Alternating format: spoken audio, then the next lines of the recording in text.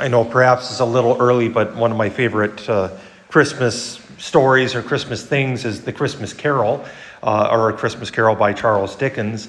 And those that know the story, I won't repeat it or whatever, but one of the funniest things for me anyway, I laugh every time I read it, is as Marley's ghost appears to Scrooge, he says, "Ah, yes, there's more gravy about you than grave." As if what he's seen is only caused by food. And I at least am tempted to ask, what was Daniel eating that night when he had that vision that we hear about in today's first reading?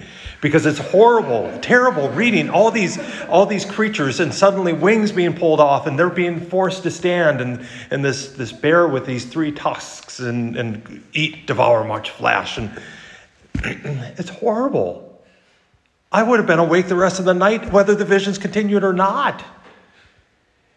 And yet, in the midst of that horror, he sees God, the Ancient One, being set upon a throne.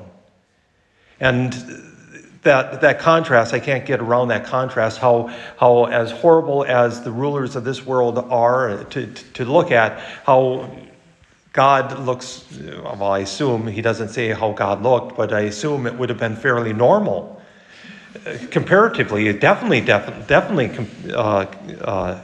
normal. And I think there's something for us to ponder there, that the rulers of this world are horrible to look at, and I'm not talking presidents or kings or queens or whatever, but I'm talking the spiritual rulers of this world.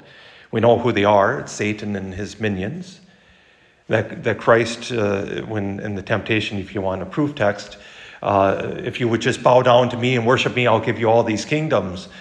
Satan tells him during the temptation. So Satan is ruler of this world, and that rule, of course, has been snatched from his hands by Christ's death and resurrection on the cross.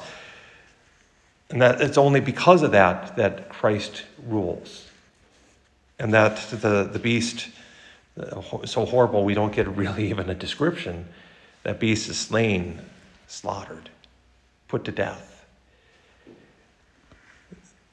I find myself when I read these, praying that I'm not around when they actually happen, because I think I'll be dead 100 times over just from fright. But at the same time, longing for them to be complete. It's a weird kind of thing, and I'm sure I'm not the only one. Not that I'm longing for death or whatever, but I am longing for heaven. And we would ask, well, when is this going to happen? When is this going to happen? And even Jesus in today's gospel reading, this generation will not pass away until all these things have taken place. And it's like, well, did they take place or not? That generation is gone. And yes, in a way they did, because they are conquered by Christ's death. And I think that's ultimately what Jesus is speaking about. And he tells us in this parable, consider the fig tree. And again, we have this image of the fig tree. And so I had some extra time this morning. It's like, well, what is this with this fig tree? Why is this? Well, and there's the analogy in the Old Testament that the person who sits under the fig tree has prosperity, because he's sitting, first of all, and he can just pluck the fruit. Have you ever had a fresh fig? They're so good.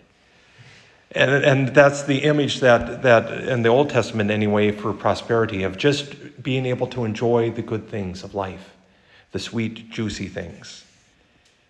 When their buds burst forth, summer is near, Jesus says, and we don't have to be afraid of that day when those signs start to come, because for those of us who are faithful, it will be like waiting for good fruit. For those who are not faithful, for those who have rejected the kingdom of God, it's going to be horrible. They're going to be seeing the beasts. But we who are faithful will see the Son of God coming on the clouds with glory.